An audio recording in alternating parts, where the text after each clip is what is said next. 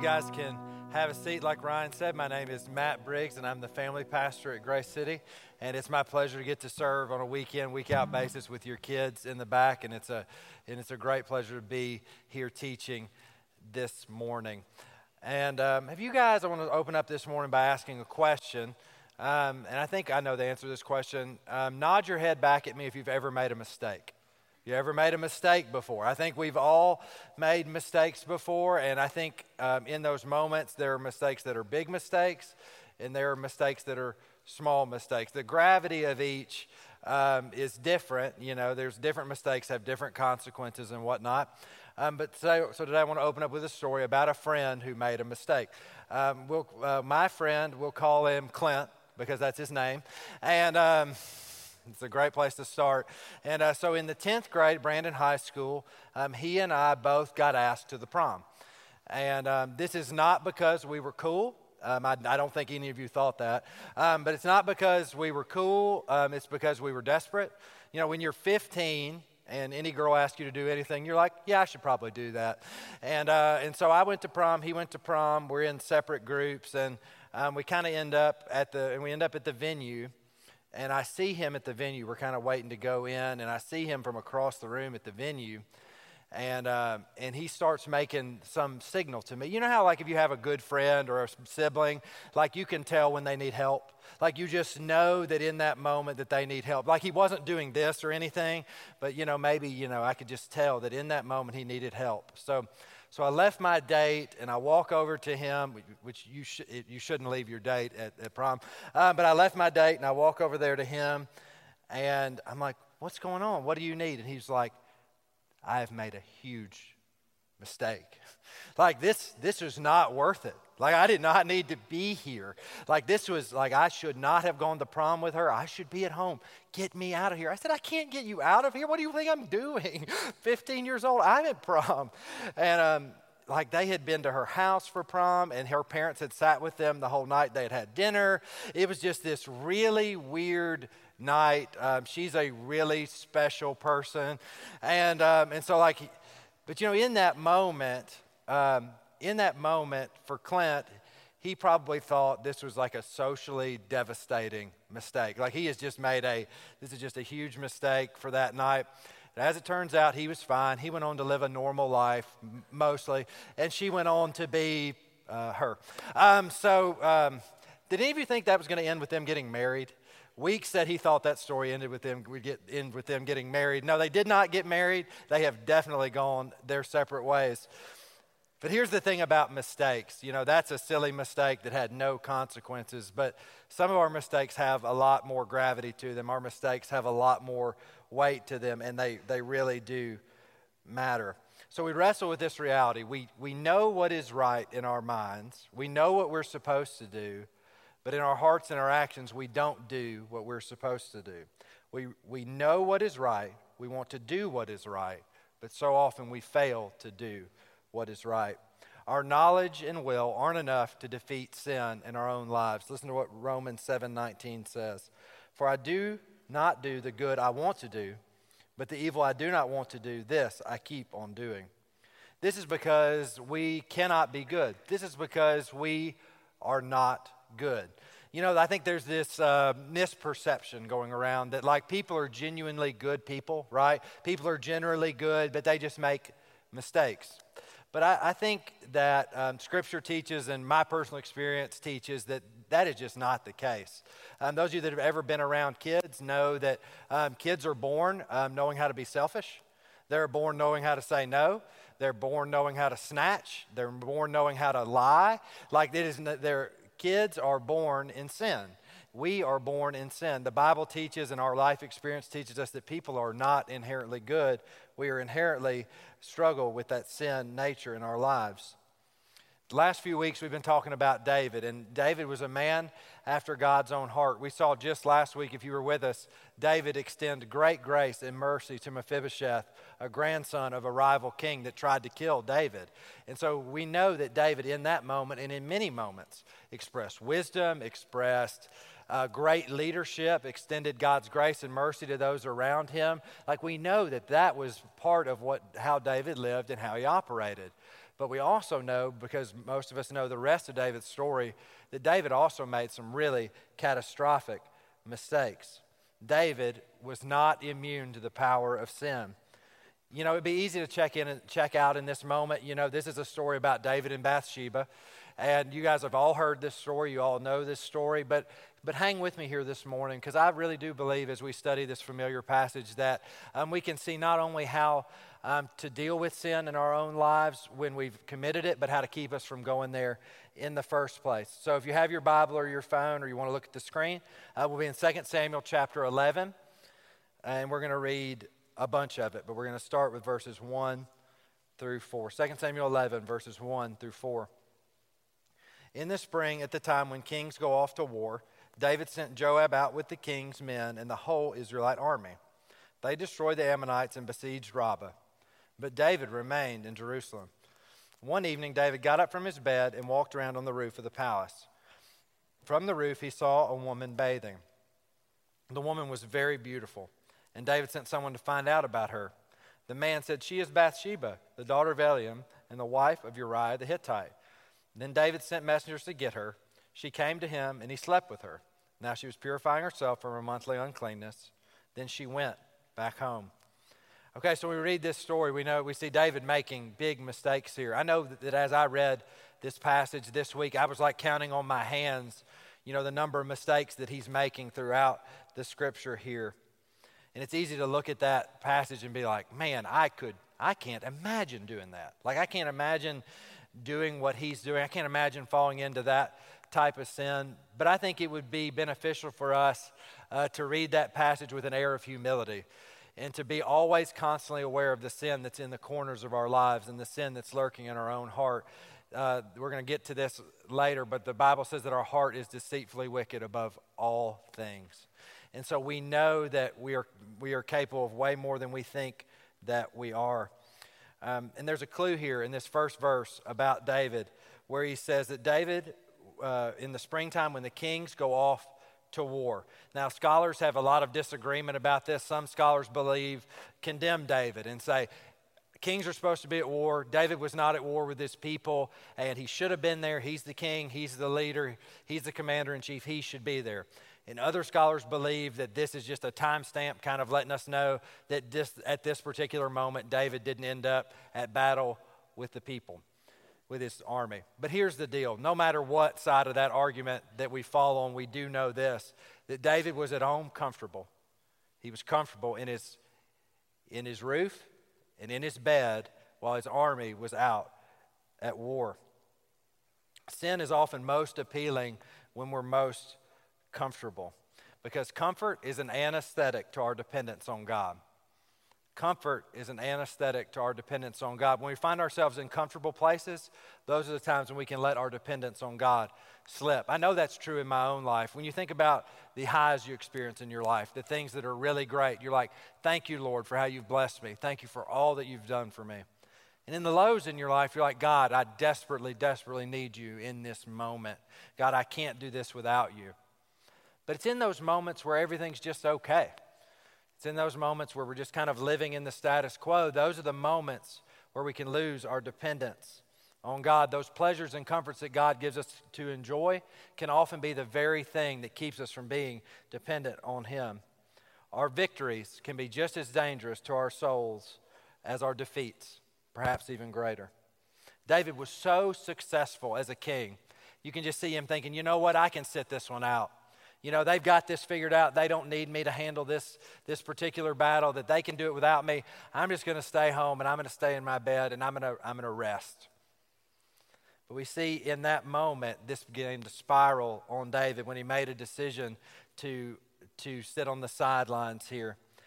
And his life was going along nicely. This decision in and of itself in a silo maybe doesn't end up being that big of a decision, maybe doesn't end up being that big of a deal, but because we know what happens next, we know that this was a decision that spiraled into many more failures and mistakes in the life of David. And David hoped, and it's very clear in the scripture, that David thought this was going to be a one-night stand. Like, there is no indication in scripture that he wanted a long-term relationship with Bathsheba. He says he slept with her and then he sent her home. right? There is no indication that he wanted to do anything but have his way with her and send her home. And that would be that. But then verse 5 happens, which says this: the woman conceived and sent word to David saying, I am pregnant. So in this moment, David's got a decision to make. In this moment, David's sin has come back to haunt him, and he has a decision to make. One of the aspects of this event that we haven't really talked about at all yet is that Bathsheba's husband is obviously not around. Right? He is actually at war. He is where he is supposed to be. Uriah is at war with the troops, and so he is not home. And so it's not like she can just blame the pregnancy on her husband and move on. The king has to do something. David has to do something to cover up his own mistakes. Well, he doesn't have to cover it up. He could fess up, but instead we know that David decided to try to cover it up.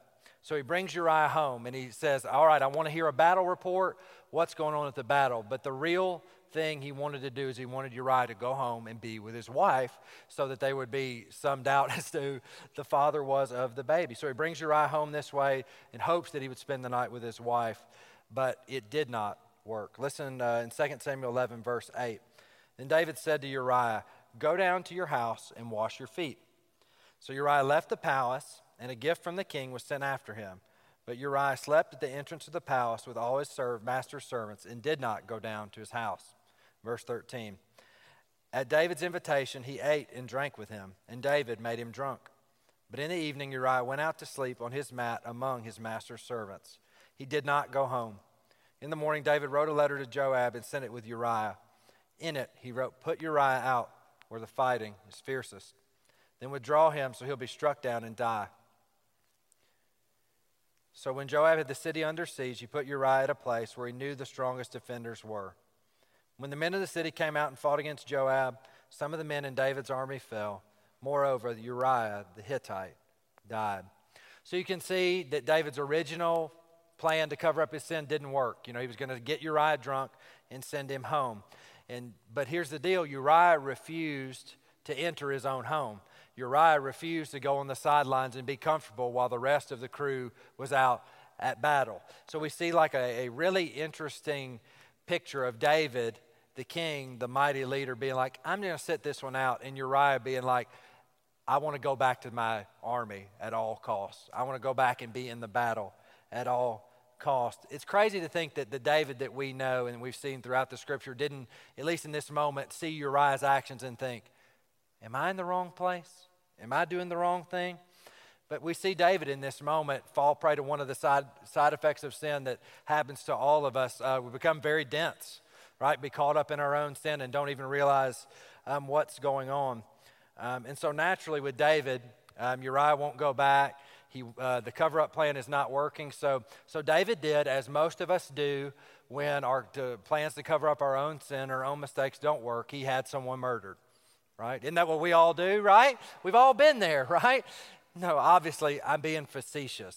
But you know that in those moments, our deepest desire is to cover up our sin, and there's no depth that the human heart will not go to. Sin captures our imagination, and it deceives us into thinking that the pleasures of that present moment are all that we need. We see as much in David, and we become convinced that our heart must have what it wants, no matter the consequences. You hear this all the time. Follow your heart. Follow your heart. You hear people tell kids that all the time. Follow your heart. But as believers, as people that know Christ, we know that following your heart is really some of the worst advice that we can give, because we know that our hearts are deceitfully wicked. I alluded to this earlier. Jeremiah 17:9 says, the heart is deceitfully wicked above all things and beyond cure. Who can understand it? And if we're honest with ourselves, we already know that. Like, we know that when we look in the mirror, we know who we are, right? We know where our heart is. We know deep down in the depths of our soul who we are. And the reality is that we don't need even any outside intervention to fall into sin. We can do that plenty well all on our own. And I think we all know that too. James 1:14 says this, but each person is tempted when they are dragged away by their own evil desire and enticed. Then, after desire is conceived, it gives birth to sin. And sin, when it's full grown, gives birth to death. The battle against sin is not fought primarily outside of us, but it's fought within our own hearts. We need God's power to overcome sin. We cannot fight that on our own. We need the power of Jesus and the cross to fight sin in our own hearts, in our own lives. It's the only cure for our sin. Let's jump back to David. We know that, so with Uriah dead, the cover-up seems to work. You know, David marries Bathsheba, all seems well. And then the prophet Nathan comes to see David, and we see a completely different sentiment begin to unfold in the kingdom. And this is a very jarring passage of Scripture to read, and I love this passage of Scripture because to me it's one of the great moments of just of gotcha moments in Scripture, really. So let me read this to you. 2 Samuel chapter 12. We'll skip over a little bit, and we'll read verses 1 through 6. The Lord sent Nathan to David. When he came to him, he said, "There were two men in a certain town, one rich and the other poor. The rich man had a very large number of sheep and cattle, but the poor man had nothing except one little ewe lamb he had bought. He raised it, and it grew up with him and his children. It shared his food, drank from his cup, and even slept in his arms. It was like a daughter to him." Some of you have pets like this, I think. Now a traveler came to the rich man, but the rich man refrained from taking one of his own sheep or cattle to prepare a meal for the traveler who had come to him. Instead, he took the ewe lamb that belonged to the poor man and prepared it for the one who had come to him. David burned with anger against the man and said to Nathan, "As surely as the Lord lives, the man who did this must die. He must pay for that lamb 4 times over because he did such a thing and had no pity." So this story stirs up feelings of anger in David. You know, in this moment, David cannot see what is happening right in front of his own face, and he burns with anger, and it stirs up this emotion in him. He's like, the time for mercy is over. This guy must die. But then Nathan turns it around on him. Nathan said to David, "You are the man. This is what the Lord, the God of Israel, says. I anointed you king over Israel." This is a proper scolding. "I anointed you king over Israel, and I delivered you from the hand of Saul. I gave your master's house to you and your master's wives into your arms. I gave you all Israel and Judah. And if all this had been too little, I would have given you even more. Why did you despise the word of the Lord by doing what's evil in his eyes? You struck down Uriah the Hittite with the sword and took his wife to be your own. You killed him with the sword of the Ammonites. Now, therefore, the sword will never depart from your house, because you despised me and took the wife of Uriah the Hittite to be your own. This is what the Lord says. Out of your household I'm going to bring calamity on you. Before your very eyes I will take your wives and give them to one who is close to you, and he will sleep with your wives in broad daylight. You did it in secret, but I will do this thing in broad daylight before all Israel." Then David said to Nathan, "I have sinned against the Lord." Nathan replied, "The Lord's taken away your sin. You are not going to die.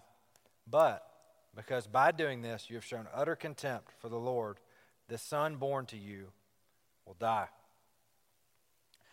So I can't imagine how devastating this moment is for David. I think this is a moment that many of us can relate to when a mistake or a sin in our own lives that's private becomes public. A moment we're outed for a mistake or a problem, and like we're just in that moment, there's this mix of like shame and embarrassment and guilt and feeling like you let everybody down. And in that moment, it's so easy to quit. So easy to quit. And every sin and every mistake we have does have consequences, but that doesn't mean we should quit. We know that we have a God who is gracious and a God who is merciful, but we also know that part of God's character is that he is just. And so we know that our sin has consequences always. And for David, he had to live with the consequences of this sin the rest of his life. We know that David's life was fraught with turmoil for the rest of the way through, and his son died. Our sin always has consequences. Romans 6:23 says, "In that sin, the wages of our sin is death." And that's the bad news half of that verse. But the rest of that verse says, "But the gift of God is eternal life through Christ Jesus our Lord." We don't have to live in shame or regret or failure. We've been bought with a price. We've been forgiven by the price Christ paid for us. All we have to bring him is a heart that's ready to be forgiven, a heart that is broken for our sin. We see that contrition, we see that repentance from David in the book of Psalms in chapter 51. David sits down, as David does throughout his life. When David encounters any moment, we find David often going to pen and paper to write down what is going on in his life and in his heart. And so in Psalm 51, we're going to read that together. Psalm 51 is a beautiful picture of David's heart and where he is in this moment. And I love every word of this psalm. So we're going to read this. We're going to read this together as we look at David's heart and the state of where he is after this confrontation with Nathan, where all has been laid bare and everybody knows that he's messed up and he's failed. Have mercy on me, O God, according to your unfailing love. According to your great compassion, blot out my transgressions. Wash away all my iniquity and cleanse me from my sin. For I know my transgressions, and my sin is always before me. Against you and you alone have I sinned and done what is evil in your sight, so that you prove right when you speak and justified when you judge. Surely I was sinful at birth, sinful from the time my mother conceived me. Surely you desire truth in the inner parts. You teach me wisdom in the inmost place. Cleanse me with hyssop, and I will be clean. Wash me, and I will be whiter than snow. Let me hear joy and gladness. Let the bones you have crushed rejoice. Hide your face from my sins and blot out my iniquity. Create in me a pure heart, O God, and renew a steadfast spirit within me. Do not cast me from your presence or take your Holy Spirit from me. Restore to me the joy of your salvation and grant me a willing spirit to sustain me. Then I will teach transgressors your ways, and sinners will turn back to you. Save me from blood guilt, O God, the God who saves me. My tongue will sing of your righteousness. O Lord, open my lips, and my mouth will declare your praise. You do not delight in sacrifice, or I would bring it. You do not take pleasure in burnt offerings. The sacrifices of God are a broken spirit, a broken and contrite heart, O God, you will not despise. In your good pleasure make Zion prosper. Build up the walls of Jerusalem. Then there will be righteous sacrifices, whole burnt offerings to delight you. Then bulls will be offered on your altar. We see David's heart broken for his sin. And here's the deal about the sin in our own lives and our relationship with God. Until our hearts are broken for our sin, we are not ready to be repentant for our sin. Our hearts need to be broken for our sin before God. We see a brokenness in David here that is just basically unmatched throughout all of the Scripture, this brokenness for what he has done in his life. And that brokenness may look different ways for different people, but I know that we need to understand the gravity of our sin as we come to God with it. And when we do mess up, and when we do fail, as David, it says here, create in me a clean heart, O God, renew a steadfast spirit within me. The word steadfast there means make me your go-to guy again, God.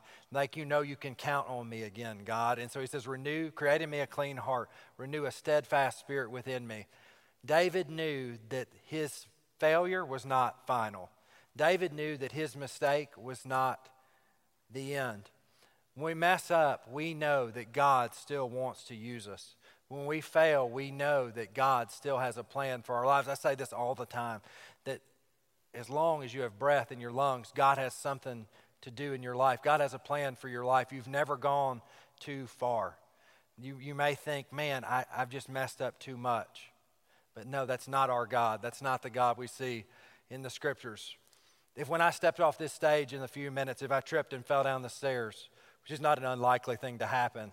If I was to trip and to fall down the stairs, I could just sit there on the floor, right? And be like, well, I've walked today and I failed walking, and so I'm done walking. This is where I live now. Someone get me some wheelchair, I'm out. Like I'm not walking anymore. That would be completely silly, right? And completely outrageous. But that's the temptation when we fail. That's the temptation when we sin. That's the temptation when we mess up. We're like, you know what? I've messed up. I can't recover from this. I've let everybody down. So I'm just going to wallow. I'm just going to throw myself a pity party, and God can't use me anymore. We want to believe that. That's the easiest thing to believe, right? But here's the thing about God's love that's different from the love that we experience with one another. There's nothing we can do to make God love us more or to love us less. When we mess up, when we fail, God still loves you. God still wants to use you. We see throughout the Scripture God use broken people. We see God use people that truly are messed up. Think of all the people that God used that failed. I think about Noah. I think about Moses, another murderer. I think about his brother Aaron, David, Rahab, Matthew, Paul, and I even think about Peter. Think about Peter. This is one of the greatest examples of restoration that I think we see in the scripture. So we know Jesus is being led off to the cross, and Peter, one of the inner circle of disciples, while Jesus is off to the cross, he denies Jesus. He denies Jesus. He denies Jesus. He fails, he fails, he fails. 3 times he fails. Jesus dies. I imagine those moments. I can't imagine what the guilt Peter is living in those moments. Then Jesus rises from the dead. Jesus comes back and he meets with the disciples. He goes to Peter and he says, Peter, do you love me? And Peter says, yes, Lord, I love you. And Jesus says, Peter, do you love me? And he says, yes, Lord, I love you. He asks Peter a 3rd time. He says, Peter, do you love me? We see in this exchange with Jesus and Peter, Jesus restoring Peter. Just a verse or 2 later, he looks at Peter. He says, Peter, on this rock I will build my church. I know you've just failed. Just days ago, just a couple of days ago, you failed in the biggest way you've ever failed in your whole life. But guess what? I still want to use you to build my church. You know, you may not have murdered anyone. You may not have committed adultery with anyone. But we all deny Jesus, right? In our hearts and our lives all the time. Some of the choices we make to go against God and walk away from Him, those look different ways in different people's lives. But we know that despite those mistakes, despite those failures, despite those times when we want to just give up, we know that God has a plan for us and God wants to redeem us and God wants to extend His grace and mercy to us. And yes, there's always going to be consequences to our sin. There's always going to be consequences because God is just. But there's also forgiveness. There's grace. There's mercy. David chose to press into that mercy and grace instead of running away, instead of falling down, instead of giving up. He chose to press forward and do what God had called him to do. And so in those moments when we mess up and when we fail, there's the temptation to give up. There's a temptation to say, God will never use me anymore. But here, let me be of encouragement for you today. If you remember one thing today from this message, God isn't done with you. Like there's no mistake you can make that would keep God from using you or keep God from wanting to use you. You have the choice every day. You have the choice right now in this moment to get up, to dust yourself off, and to move forward. So if you're in the middle of a pity party, get up. If you're in the middle of feeling sorry for yourself, get up, because you're bought with a price and God loves you and God has a great plan for your life. Don't waste your life in a pity party. Get up, dust yourself off, and press forward and do what God has called you to do. He's got something He wants to do in you. Don't miss out. Let's pray. God, we love you. We thank you for the grace and mercy that we see in the Scripture. God, we thank you that in our hearts and our lives, even in those moments where we want to give up, that you are walking right there beside us. God, when we're running away from you, you're running toward us with full speed. Thank you for that, God. Thank you for those moments where you show your great love for us. Your word says that while we were still sinners, Christ died for us. God, I thank you for that. I thank you for dying for me. God, I thank you for each and every life represented in this room. God, for those that don't know you, God, I pray in these coming moments that you would speak into their heart, in their lives. Holy Spirit, you would move.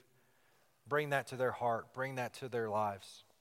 God, and for those of us that do know you, for those of us that are struggling, for those of us that are dealing with the sin that creeps around in our own lives, God, I pray that we would expose that sin to the light, God, and we would get up, we would dust ourselves off, we'd accept that mercy and grace that you've given to us, and we'd press forward into the calling that you have for us.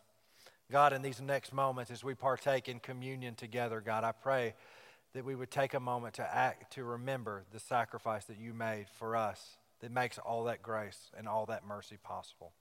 We ask this in Jesus' name. Amen. So every week at Grace City we do communion, and we believe communion is a visual representation of the price that Christ paid for us. The Bible says in John 3:16, a verse you probably all know, "For God so loved the world that he gave his one and only Son, that whoever believes in him shall not perish, but have eternal life." The perfect Son of God, Jesus, died so that we could have life, so we could have access to that grace bucket that has no bottom. Jesus on that cross, and more importantly, his victory over that cross is what bought our salvation. In just a moment, we're going to read 1 Corinthians 1:23 through 28, which is one place the ordinance of communion is given in Scripture.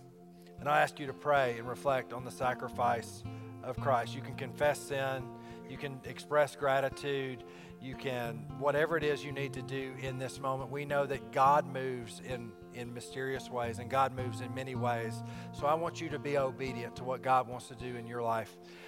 You come, you take communion with us. But communion is for those who know Jesus and for those that have a relationship with Jesus. But the cool thing about that is that relationship is there for you. If you don't know Jesus, if you haven't accepted the gift of his salvation, accept that. Today we'd love to talk to you about that. Or maybe you're struggling with something in your own life. We'd love to talk to you. This altar is open as a place to pray. Just do whatever God wants you to do in this moment. Close your eyes, speak the words to him, and say, "God, show me what I need to do in this moment." So if you would, stand with me, and I'll read the scripture, and we'll take communion together. "For I received from the Lord what I also passed on to you. The Lord Jesus, on the night he was betrayed, took bread, and when he had given thanks, he broke it and said, 'This is my body, which is for you. Do this in remembrance of me.' In the same way, after supper, he took the cup, saying, 'This cup is the new covenant in my blood. Do this whenever you drink it in remembrance of me. For whenever you eat this bread and drink this cup, you proclaim the Lord's death until he comes. So then, whoever eats the bread or drinks the cup of the Lord in an unworthy manner will be guilty of sinning against the body and blood of the Lord. Everyone ought to examine themselves before they eat of the bread and drink from the cup." Let's pray. God, thank you for today. Thank you for the picture of communion that's the price that you paid for us.